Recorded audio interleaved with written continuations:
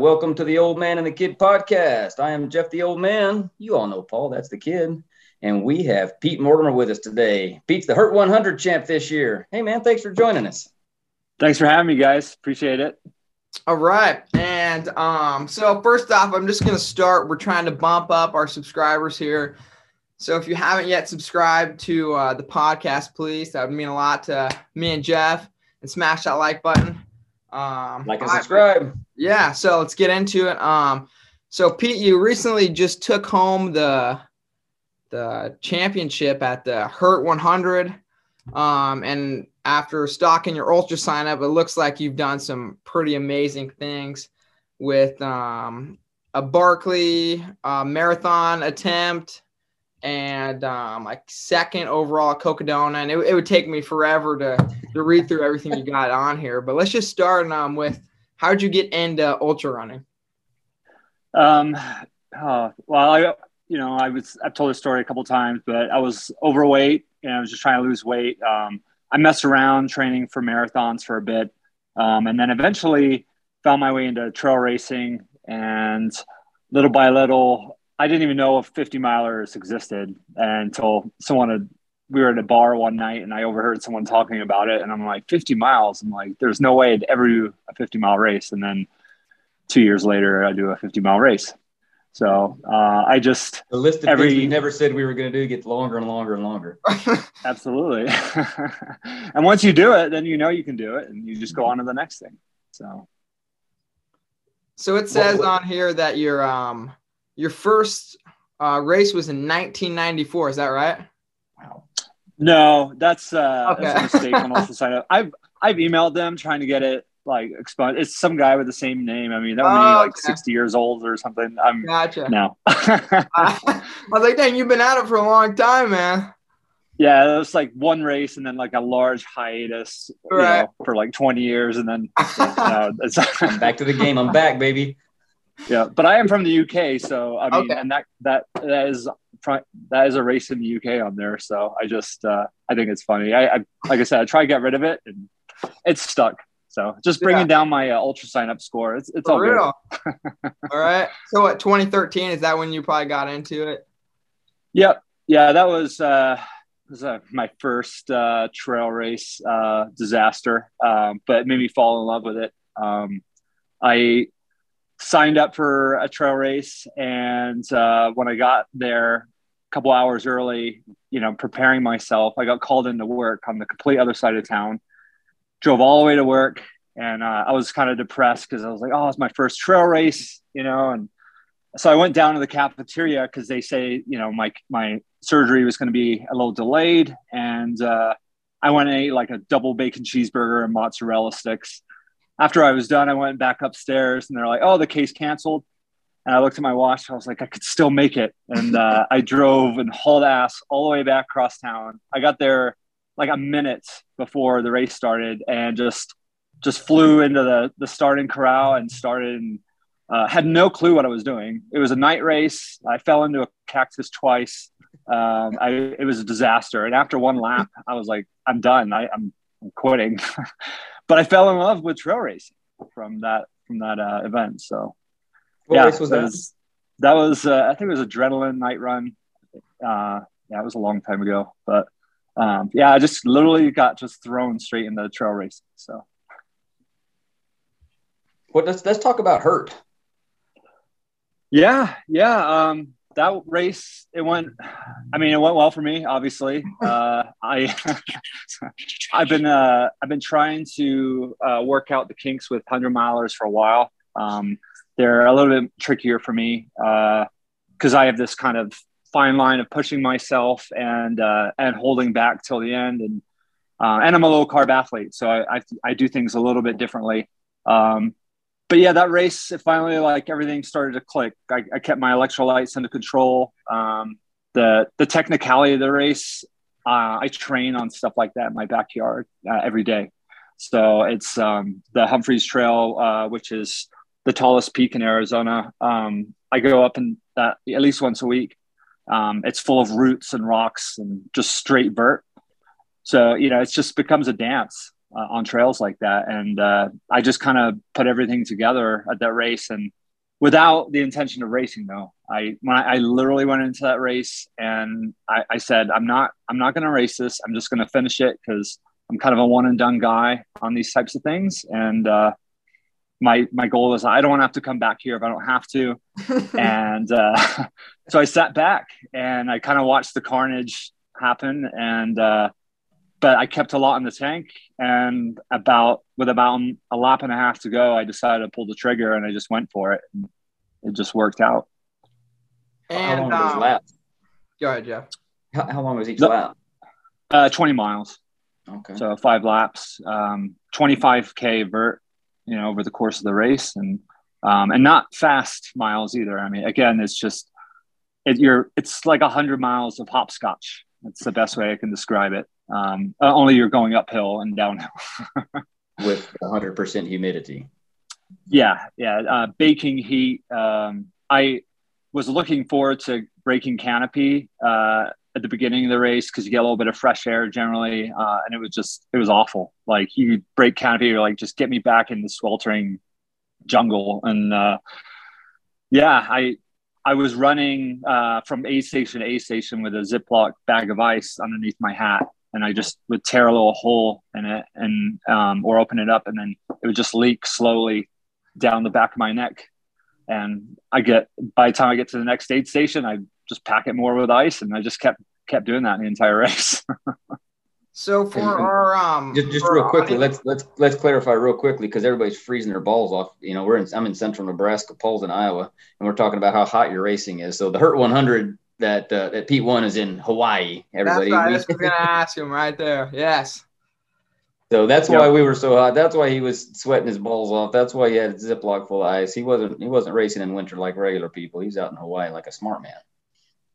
Yeah, and I live in the desert, though high desert now, but I lived in Phoenix for many years. And so I'm used to training with their heat. Only a dry heat, we say it's dry heat, and people make fun of us for that. But there is a difference. It's the difference of, opening up a hot shower door that's been running for 10, 15 minutes versus like an oven of, baking something. It's not quite as bad, but you still have to manage it. So. And I'm used to taking those kind of precautions with the ice, and I've certainly blown up on races because of it. So I learned the hard way. Yeah, you talked about balancing your electrolytes during Hurt, which was kind of a key to you, getting off to that strong start. How do you do that? What is your management system for that? So obviously not cramming. It's like carbo loading. People say, "Oh, I need a carbo load before a race." I mean, that comes like weeks ahead of the race. And as a low carb athlete too, I excrete more salt, which is something I've had to kind of work through over the past several months. I recently had some heart issues I was dealing with where my heart rate would just skyrocket out of nowhere. And I went and saw a cardiologist, got a checkup, full clean bill of health, which is great. But we've kind of narrowed it down to maybe it's an electrolyte imbalance. And I'm a big guy. I'm 6'3". So I excrete a lot of salt, and that's one of the things I've learned. I have to just take in a lot more sodium than most. So, on a regular race with, easy temperatures, I'm normally taking a salt pill every, 3 to 4 miles. At this race, I was taking it every 2 miles. And then I was downing electrolytes at the aid station as well. So like sports drinks and pickle juice and things like that? I had a little bit of pickle juice at one moment. I mean, during the heat of the day, there's only one time during the race I cramped my lower or my upper hamstring, I guess, but going uphill. That's your ass, Pete. Yeah, exactly. Well, my girlfriend always sees me. She's like, "You have no ass." I always joke, I'm all leg, so it's my upper hamstring is my ass. So when I go, it was only for a minute. I dealt with it. I took a couple of salt pills, and it's just like that. It was gone. So I really worked hard during that race to stay ahead, because once, if you don't take care of it during the day, it all catches up with you at night. So, and nightfall is when I started really cranking up my pace and my effort. So what was, what Do you remember what position you were in at like the 20, the 40, 60, 80, and then closing in? Well, the first lap, I had no clue. I have a good friend, Nicodemus Holland. He's won the Barclays. He's done a lot of the same races I have, and he lives in Sedona. So we got to talk before the race, and he just kept telling me, whatever you do, don't finish the first lap faster than 4 hours. You'll hate yourself for it. And so I paced myself during that, and I think I finished in like 4:10 or 4:15 or something like that. And I was like, okay, that's good. And I just tried to maintain.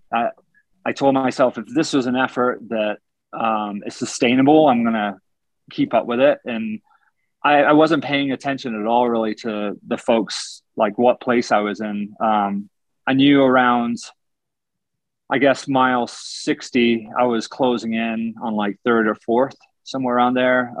I know Anthony, who was in the lead at that time. I've raced against him before, and Sergio, I think he took second. He and I had run on the Canyon, a couple months ago. So I knew those guys coming in. A couple of the other folks, I didn't know where they're at. And then you start to lap people as well. So you really kind of like, well, is this person ahead of me? Or, it's kind of a weird out and back looped course. But yeah, when I caught up to Anthony, I think it was, must have been like around mile 70. That was when he was not doing so well. And, I took a little time at the aid station, grabbed some food. I was like, I'm just gonna go in, finish this loop, and just, if I get past, I get past. I don't care. And again, my whole goal was still just to finish. And when I got to that last or that aid station to start my final loop, I realized, okay, I can win this if I'm smart. And I quickly got all my stuff together, and my goal was to be out of the aid station before anyone got in, because if they don't see you at the aid station, the way the loop goes, if you're out fast enough, you won't even pass them again, because it's kind of an opposite loop until it catches up with the trail. And that was my goal, because I didn't want him to know how far ahead I was. I didn't want him seeing a light. I just, it's kind of the mental games you play. But yeah, I just kept going. But when I got to that first that pirate aid station, out and back, and I was coming up, and I was looking at my watch. I left the aid station, by the time I caught Sergio, he was, I think, an hour and 15 minutes behind me. And I'm like, okay, I think I can do this thing now. So I just kept with it. Congratulations, man. It's a huge deal. Big win. And the conditions, from what I've heard from others, like you had mentioned, is pretty tough, pretty miserable. And you smoked that thing. Big deal. Thanks. I mean, again, that's my type of course. I live for those really difficult races. I'm a fast runner, but at the same time, you won't find me chasing people down at, run rabbit run, going for the pot or anything. Although I do want to do that race too, but I just, the hard, super technical, just rugged, the harder, the better. That's what I like. There we go. So you finished in, it says 23:59, 34. Was it, were you running down? Were you thinking about 24, or did that, you not even care about that, or what was going through your mind? I was shooting for, I did Orcas 100 a couple of years ago, and I think I finished that in like 23 and a half hours. It has a little bit more vertical to it, and way different conditions, completely cold, different types of trails. But I kind of wanted to shoot somewhere around there. And again, I was playing the conservative, running a much smarter race than I did at Orcas. And when I texted my girlfriend and during the race, and I was like, I'm not going to make that time, but I'd like to come in under 24. And this is actually my favorite part of the race. I must have had like 6 or so miles to go, judging where I was, but I didn't know exactly because my watch was off. The GPS is so mucked up because of the canopies.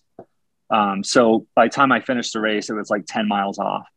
But yeah, I just kind of knew where I was on the course, playing it out in my mind. And I think I had like 40 minutes or something like that. And I was like, okay, I'm just going to go for it. And I I just started hauling. I took a Spring Energy and I just lit up the trails, and it was reckless in some areas. I'm not lying. There was things I want to do early on in the race where I was like, oh, I could just dance down this, like I do at home. And, I just have to tell myself no, because you'll get injured or this will happen, just play it safe. But I was like, I'm already got a big enough lead.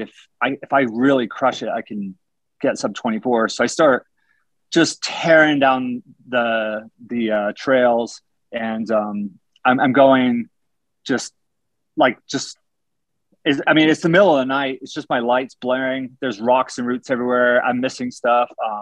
At one point, they had this part where you have to kind of climb down, and there was this root that I saw through the hole, or a tree branch that I saw early on in the race, and I kind of wanted to swing off it. And again, told myself no, and I did. I jumped and I swung, landed it, and I just kind of didn't stop the momentum, and it was brazen. Nice. And as I closed in towards the end, I saw there was a guy there that was, I think they were waiting for me. They didn't think I was going to make it. And then all of a sudden he's like, I could hear him behind, my Pantera that was blasting in the background of my headphones. And, he's like running over the bridge. Oh, he's coming around the corner, which just amped me up even more. And I finished, like 26 seconds to spare. But it was, and I've had a couple of moments in races like that before where it's just you're going down and you throw down the hammer, and I live for moments like that. If they work out, I could have not landed that fall, and it could have just been disastrous. But yeah. What happened to Pete? Well, first of all, he grabbed the branch. Yeah, it wouldn't be the first time. So. So when you're out there going, and you say you had that cramp and that hamstring, so I'm not going to call that a dark place, but it's problem solving. So where do you go in your head when things do get dark or troubling, and you have to find a way out? Where's your go-to? How do you get out of that hole? So a lot of it, my journey into ultra running. When I started, I was reading a lot, talking to a lot of people about it, but it doesn't matter what anyone tells you until you experience it for yourself. And I'm one of those people. I like to learn everything the hard way, stubborn. But yeah, I had a lot of dark moments in races, in all different varying conditions. And I've just over the years learned to recognize that. And when I've come out of it, and there's moments when I'm like, oh, there's no end in sight. And then, 10 minutes later, you feel like $1 million. So a lot of that has to do, for me, I manage nutrition very well. Like I said, I've been doing this low carb thing for 5 years now, and it's just, I don't worry about bonking. So when I do have those moments where I maybe feel like I'm not getting enough, like I recognize it early on, not like, oh, I'm just hitting a wall. The electrolyte thing I've been working with, and that's always changing as well, depending on your effort. But yeah, it's just, I think a lot of it is just kind of knowing, and if you have these moments, for God's sakes, write them down. So like later on, you remember, but yeah, going into races that are similar the next time, realize that, hey, last time I was doing this big vertical race, I had these moments happen. This time I'm going to eat more calories, or I'm going to go slower, or, I just kind of address them like that. And I think if you talk to anybody that paces me, most races, I'm pretty upbeat. I very, very seldom have low moments, which I'm pretty fortunate. I've been broken, don't get me wrong, but like really low moments. So. You're upbeat because of the Pantera. You've already answered that question. You got Pantera player.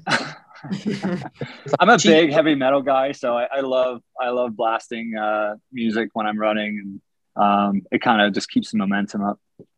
I describe music while you're going as a cheat code, and I like it too, but man, it feels like it's unfair sometimes. Yeah, it just kind of, there's certain songs certainly I put on and you get goosebumps, and then it's just, it's dopamine, baby. Right. Well, Paul's been known to listen to the same song on repeat during a backyard ultra for God knows how many loops. So, keep it going. Just loop it. That's its own special hell right there. It's bad enough you're doing the loops, let alone looping music. Oh yeah, some Justin Bieber just again and again and again, man. Oh yeah, count me out. Cheat code, let's go. I'm with you, Pete. Count me out. Is that on the loudspeaker so everybody else wants to quit before you, or? No, the guy was doing that with Baby Shark. Well, that was going. Oh yeah, that was nice. Oh man, how's the recovery since hurt? Recovery's great. I took a couple days. I got after the race. Went down, did some body surfing in the ocean, and got tossed around. And then it was fun. Except when you have zero leg strength the next day, it's just kind of you're at the will of the waves. But no, everything when I got back. The thing I hate about overseas flights like that is the coming home, especially you run 100 miles and then you got to sit on the plane like a day and a half later, and all that swelling as you sit there for like 6 hours. And so I'm wearing like compression socks, and then when you land, then you got to drive, and it's just a lot of travel. So the first few days, I'm always just keeping things elevated, taking it easy. But I really didn't hit a mental. Normally after a race, that's when I hit my mental low, I guess you could say. But I really didn't have that this time. I felt really, really good, and I was excited to get back into running. I just started hiking and doing some small runs with friends, and I'm really just kind of sitting back and enjoying it right now without any big training plan in place. Although I am working towards Western States in June, so beautiful. We'll see what happens with that. Fantastic. Have you raced that before? No, first time.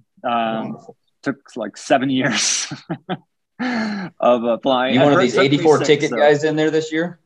Yeah, although they didn't count my bye year. So when I actually was at the drawing, my ticket count was off, and I was like, this is just great. But at the same time, I wasn't looking to do the race this year because I was hoping I wouldn't get selected, because I signed up for the Montana Spine Race in the UK. And so I was really excited about doing that and seeing my family back home. And but yeah, I can't defer Western, so I'm gonna have to do Montana next year.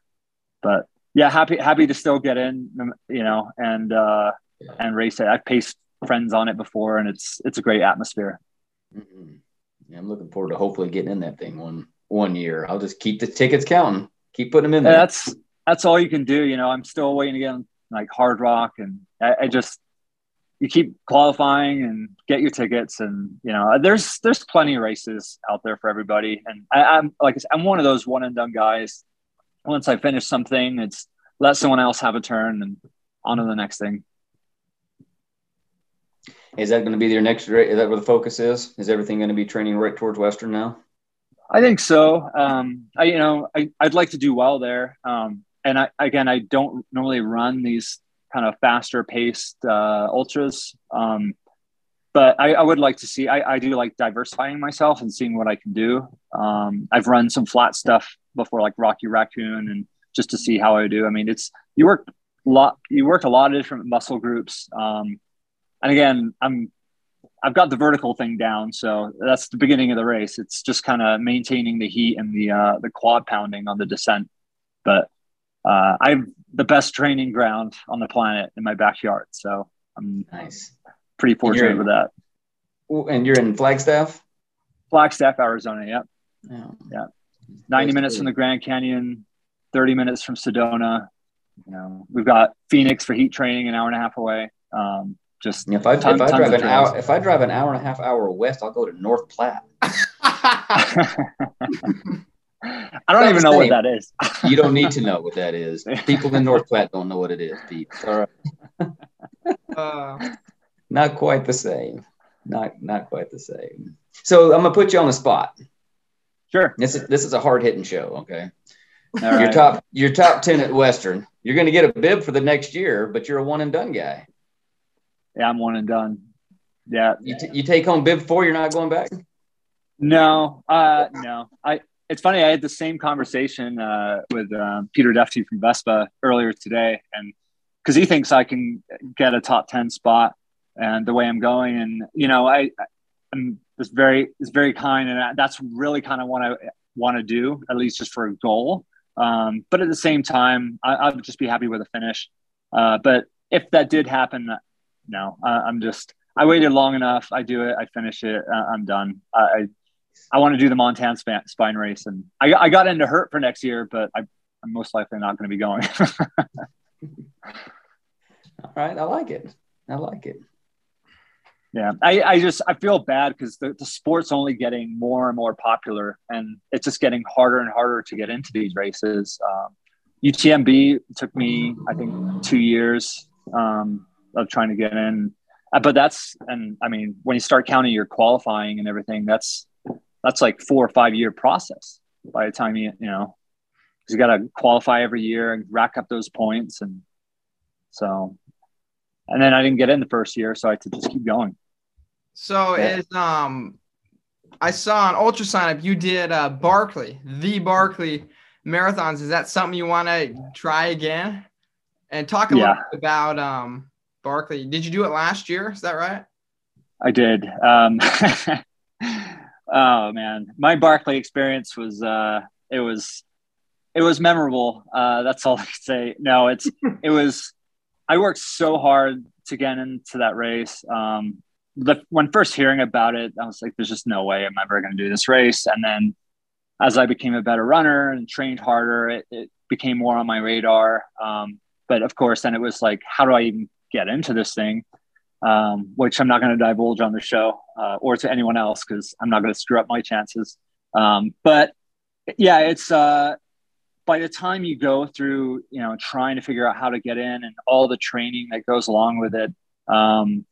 It's that for me, that was 2000. I got in 2020 and of course ended up being canceled. So I did a whole season's worth of training. And to be honest, I was probably overtrained at that time. So it did me a favor. I broke my hand about 5 weeks before it was supposed to happen. And I thought it was a hand sprain. I was chasing Jim Walmsley's crown going down North Wilson Mountain, which I got, by the way, but with my broken hand. Yes. Worth it. And then it was. And then my buddy Drew Freeze, he snatched it from me 6 weeks later after it healed. So he gave me time for my fingers to heal before he took it out from under me, but by like 2 seconds. But I trained really hard, and the next year I ended up getting in, and which was like last year, and I was very nervous, obviously. I don't know what to expect. My entire intention was I'm going to go in, I'm going to keep up with the leaders because I know I can do that. And I just got to learn this course. I mean, you're not allowed to train off the trails, off the main trail network out in Frozen Head. So all you have is the map that you get to study, the day before the race, and you kind of copy it best you can. But the conditions out there, when you have a map and directions on kind of where to go, it doesn't really help that much. Especially in my case, the morning of, no one, I think they blew the conch at like 1:30 or 2, and no one heard it because of the rain that was pouring on our vans. And I had someone banging on my van, and luckily it was all ready to go, dressed and ready to go. So I went on, got my watch, and then took some trash back to my van. And the next thing I know, I'm seeing everyone lined up at the gate. I'm like, what's going on? I'm like, are we already starting? And I realized that we were like, oh, I don't have an hour. Like I barely, it just took 15 minutes and it's go time. So I just kind of threw all my stuff in the van. And in doing so, I grabbed my packet, but it didn't have my bib. It slipped in between my seat. And so I just took off with everybody. I'm about 1.5 miles up this trail, which is just straight up on this single track, but it's just straight up. It's raining. You can't see anything. It's just a mess. And about 1.5 miles up, I realized, oh yeah, what's my bib number? I got to know my bib number for my page. And start digging through my pack. And Jeff Carmeyer, he also ran Cocodona. this is actually how we met. He was in front of me and I start having this full panic attack. I'm just like literally running uphill in the rain, looking through all my paperwork. And I'm asking Jeff, like, hey, do you have a list with everyone's number? I don't know what number I'm at, because you don't really need the bib, but you got to know the number. And I thought it was 15, but I wasn't sure if it was 15. And I'm just letting F-bombs. I'm like, fuck, just going nuts. And finally I was like, I got to go back for it. And so I turn around and I just run all the way back to camp. And I get there. Everyone at camp's like, what's going on? And I run and I grab, open the van, and I digging around for my bib, and I see it just fell in between my seat, and it's 15, of course. Damn it. And I was hoping it was going to be something else. Hope it was going to be worth it. And at this point, I'm like, I just have to catch up to them. I'm like, this is still fine. Just catch up to them. And I ran as hard as I could. I was like, I'll deal with everything else later. I'm just going to run as hard as I can uphill. And I ended up catching the last guy up there at the top, and this fog rolls in. And at this point, now we can't see anything except, we have like 20-foot visibility. We're going over an area where there's like sheer drops on either side. I mean, you're just literally looking over the edge, and it's just a sheet of cloud, and you can't even see it's a bottomless pit, it looks like. And proceeded to get lost, really way the fuck lost. And I ended up going down the side of, off the wrong side of this bench of this mountain. And what I thought was following trail, I was just on the wrong side. It was right bearing, wrong side. And I ended up outside of the park at this church. I had to cross this river to get to this church. And, all bets are off at Barkley. I'm like, I got to cross the river. I got to do this, whatever. And like, and I get to this church and I'm like, this can't be it. So I start backtracking. I ended up getting back on trail. And when all is said is done, I ended up at the front of the park, and I made it back to camp, and that was it. I was first to tap out. And it was really embarrassing. My friends all, years ago were saying, oh, you have no sense of direction. And I have gotten lost a lot. But I've gotten a lot better over the years. And it really was heartbreaking for me in that moment, just obviously hearing the taps, but training so hard over so many years just to, over something so stupid, it just came to an end. Laz poked fun a little bit and told everyone that they'd be talking about this story for years to come around campfires. And but the experience, the guy that ran back to camp for his bib. Yeah. Well, he said I have the FKT to Gobi Church, so he doesn't know anyone that's covered that much ground in that amount of time. So made me feel a little bit better, I guess. Surprised he didn't put the church in the race the next year. Yeah, Pete's who knows? Trail. But I am going to go back, and obviously, like, the nerves was probably a lot had to do with it, and a little bit better planning on my part. But I know that the training's there, it's in place, and I've run with enough people that have done the Barkley at this point and picked their brains enough. So it's all self-experience. And again, that race is entirely based on the weather at this point. It's just, if you have shit weather, there's just going to be attrition. Wow. Paul has some Barkley experience. Paul did the Fall Classic. The Fall Classic. Which I did that one too. I saw you did. You got second, right? Yeah, that another sore spot. I went there to try and win that race, and I was in the lead for most of it until I got to Rat Jaw, and then the guy who went up, who ended up winning it at that time, he went up the sides. He didn't go up through the trail, and he cut trail. Actually missed the bib punch. Ended up having to go back. Went back, and at the time, I had no idea what was going on. I got to Rat Jaw, and it became like, okay, you got to work together at this point. I mean, it took 10 of us like 2 hours to get up that hill. I mean, it was just low crawling, just miserable. And we were in the front, so we were just literally just paving the way, taking turns, getting cut up. And when I got up to the top of the fire tower, I knew the first place guy was long gone. And so I was just like, I'm just going to finish it, running out. And I ended up seeing the second place guy go, and I was like, I'm not worried about it. And finished like 2 minutes behind him. And then when all said and done, after the race, after we get home, he, admitted, he's like, they shortcutted.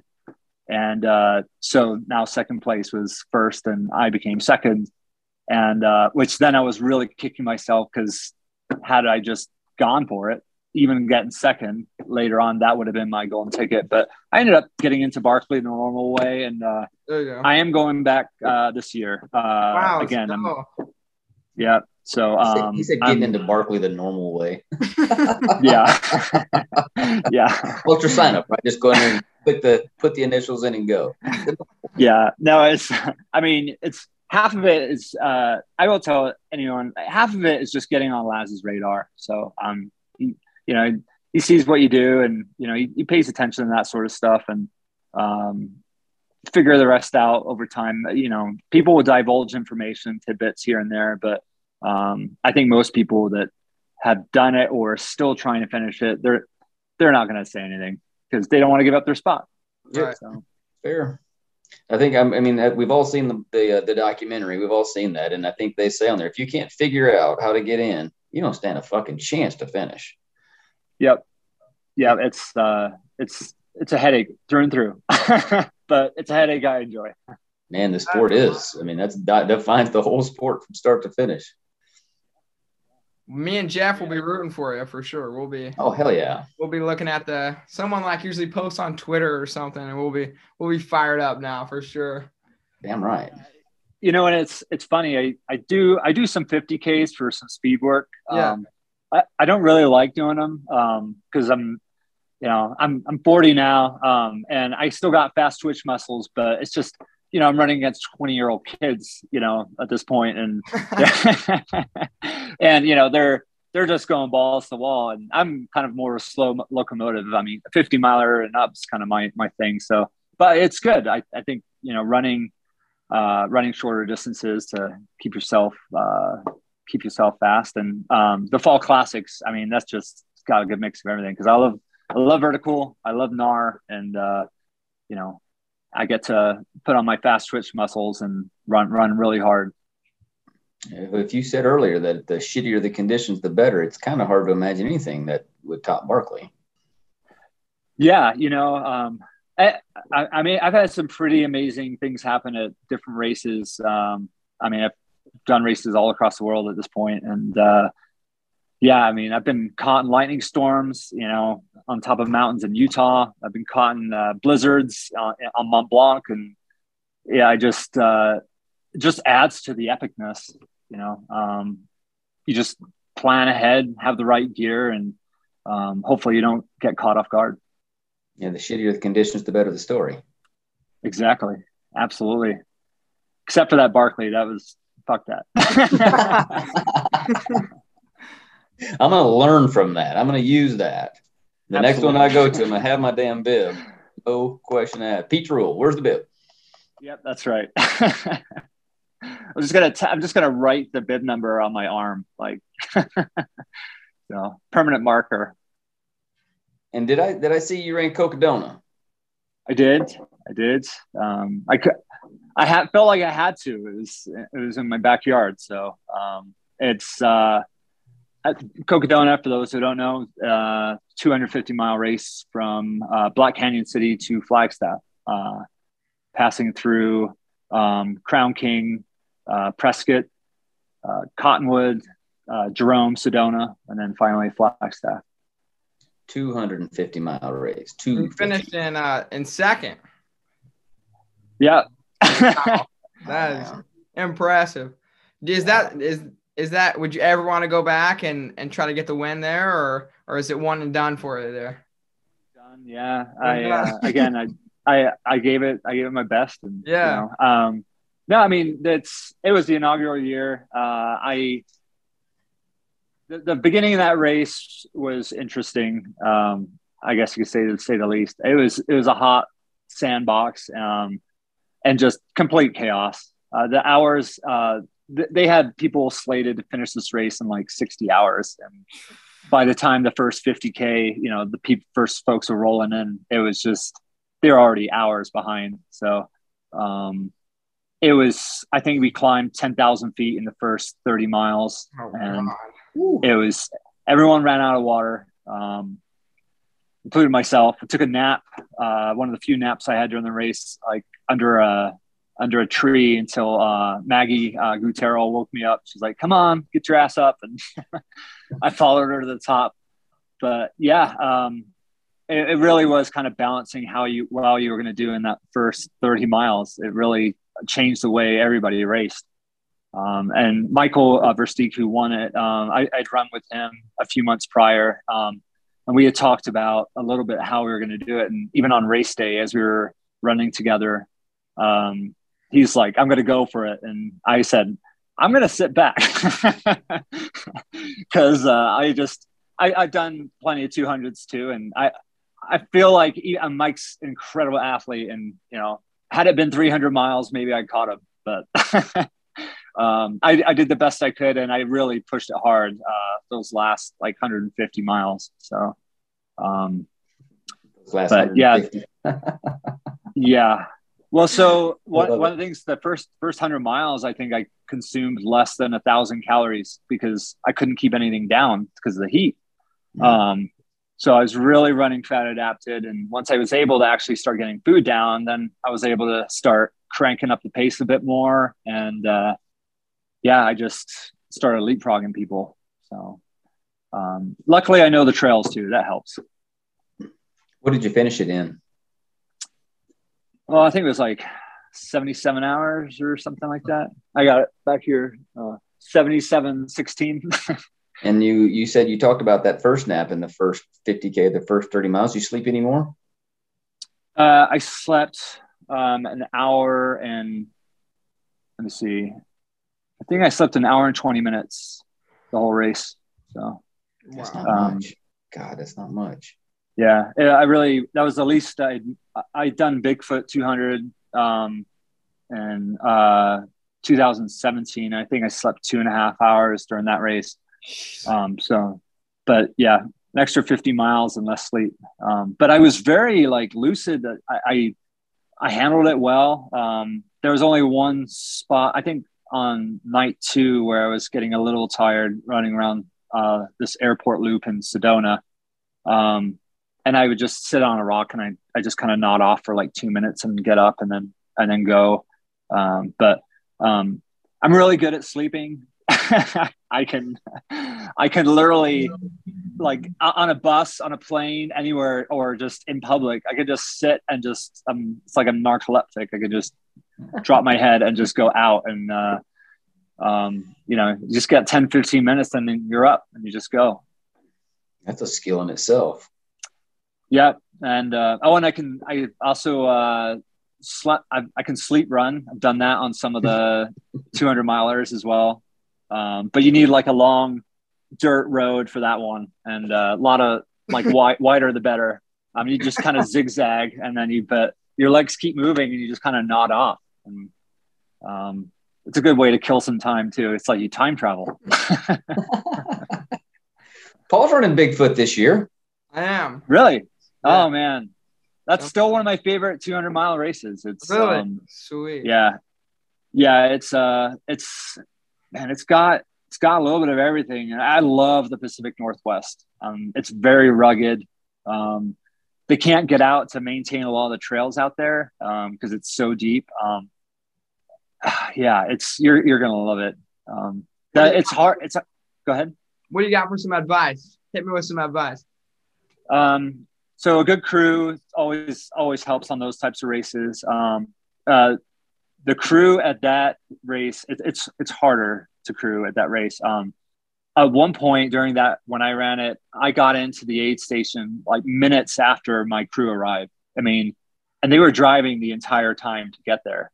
And when you think about like, I'm out, you go out for 20 minutes at a time, and next aid station's like 8 hours, and like they barely making it in time. So it's kind of, it's hard because the weather, it's constantly changing. It's cold, it's wet, it's hot. And, but yeah, it's like anything else. You just kind of maintain and just take it slow. There's plenty of climbing in that race. And plenty of amazing, like just beautiful things to see. So Sweet. Make sure you got a lot of space on your iPhone for pictures. His iPhone's full of Justin Bieber songs, Pete. I mean, Bieber's go, baby. Let's go. I'll be there. I'll be crewing for him up there, so it'll be fun. Yeah. No, it's still, yeah. I love that race. I would love to do that race again, but yeah, one and done, baby. Nice. What else you got for the man, Paul? Let's see. What? So you got Western States. What else you got? Is anything else on your radar, or are you just locked in for that one?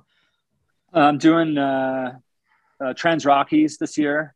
I'm with one of my good friends, Nick Panisse, and we're gonna do the teammate one. So have to race together, finish together, and that's a stage race, which I'm not a huge fan of stage races. I've only done one, Dragon's Back race across Wales, which I had a great time at, but for me, it's just time commitment normally, getting that much time off work. I mean, you're committing to 5 or 6 days of just straight running plus travel time.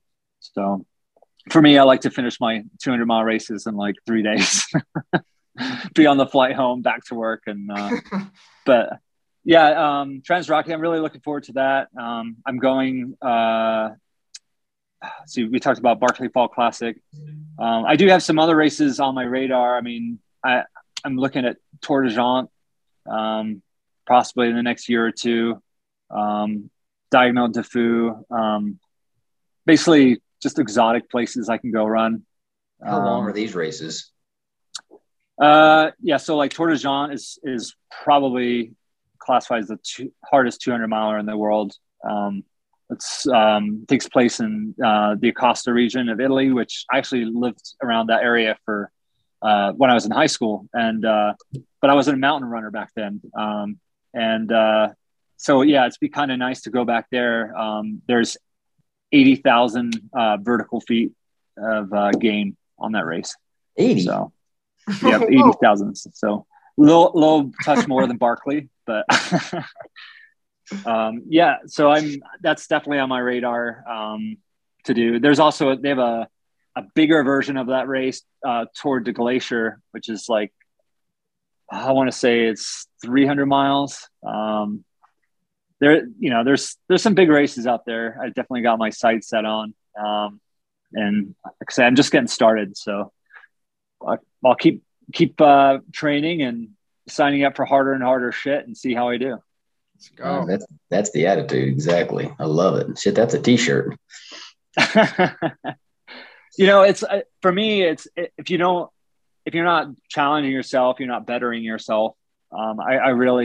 I've since the beginning, I've done that. I mean, I started running a mile, and then it was like run a half marathon, and then run a marathon, and then ultras came onto the scene. And the first 2 ultras I did were all in state looped courses, and then I'm like, I got to do a point to point. I got to do a mountain race, and and then it's just, now I'm thinking about like I'm watching movies on climbing Everest and shit.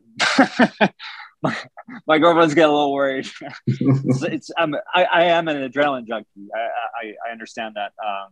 But I think I do it in a healthy way. And I try and inspire people like I've been inspired by others to just get out there. And there's no secret to it other than work hard, train hard, and but do it with a smile on your face. Who's the guy? Andy Glaze you had on recently? Smile or you're doing it wrong. So yeah, I agree with him. Yeah, you got to have a smile on your face and really enjoy it. It's great advice. For sure.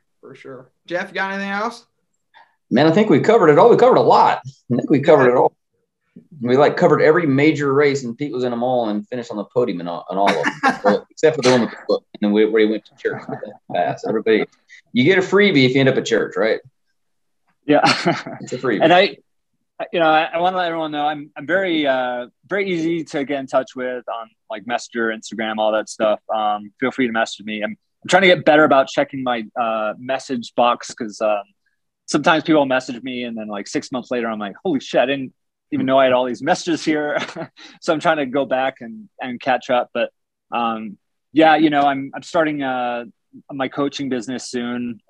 So I've had people reach out to me, hopefully taking some of what I learned over the past few years and giving it to others, helping them kind of achieve their running dreams. And I just launched my new website, 8moremilescoaching.com. And right now it's just a blog. I have on there. I've got a little bit about me. So, but yeah, keep checking in and hopefully, like I said, if you're ever in Arizona, you want to go run, you're in Flagstaff, just shoot me a message. I'm always available. And so, yeah. Hey, Paul, let's go to Arizona. Let's go, man. I'm down. Anything. You want to go, Jeff? Go. Hell yeah, I want to go. You guys want to go? We can do the Grand Canyon cowboy loop and see how Jim Walmsley trains. So let's go. Dude, seriously, done.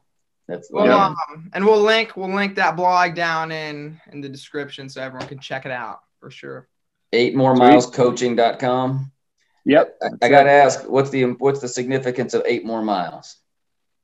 Originally, when I first started, that's when I was marathon training, it was 8 miles in an hour. I was doing a 7.5 minute pace. And so I would just 8 more miles, 1 more hour. But then actually kind of came into play when I was, I take this large group a la Lord of the Rings across the entire South Mountain range of Phoenix every year around Thanksgiving on the weekends. And it's normally like 20, 25 of us. And I take them across the national trail and I always park cars at the end.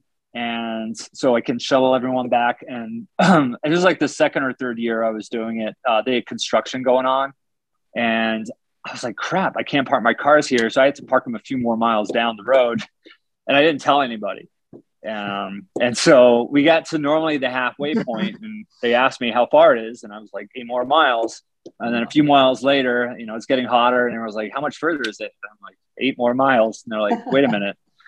And so then I had to deliver the bad news that, the cars are a little further away. And it's funny because that's actually happened on that run several times.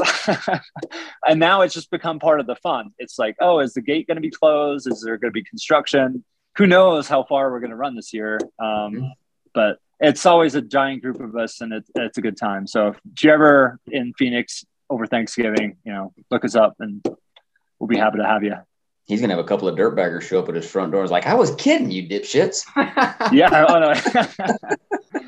Well, we're all about having fun.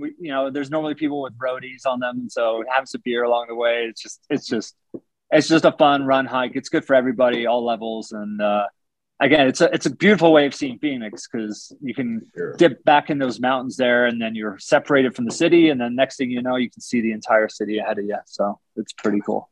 Wow. Super rad. Paul, we're going to Arizona, buddy.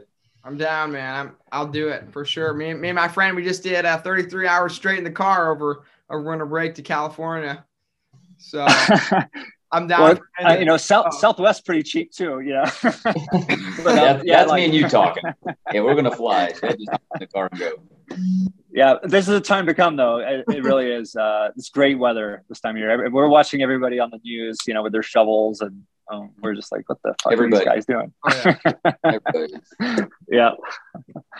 Hey, Pete, congratulations on a great year last year and continued success. Can't thank you enough for joining us on this show. A lot of great information and really enjoyed getting to know you a little bit, man. Phenomenal stuff that you've been doing. Congratulations. Unbelievable. Oh, thanks. I appreciate it, guys. Really appreciate it. And hope to see you at a race or like I said, just don't be a stranger. Just look me up and I'll be happy to take you guys out.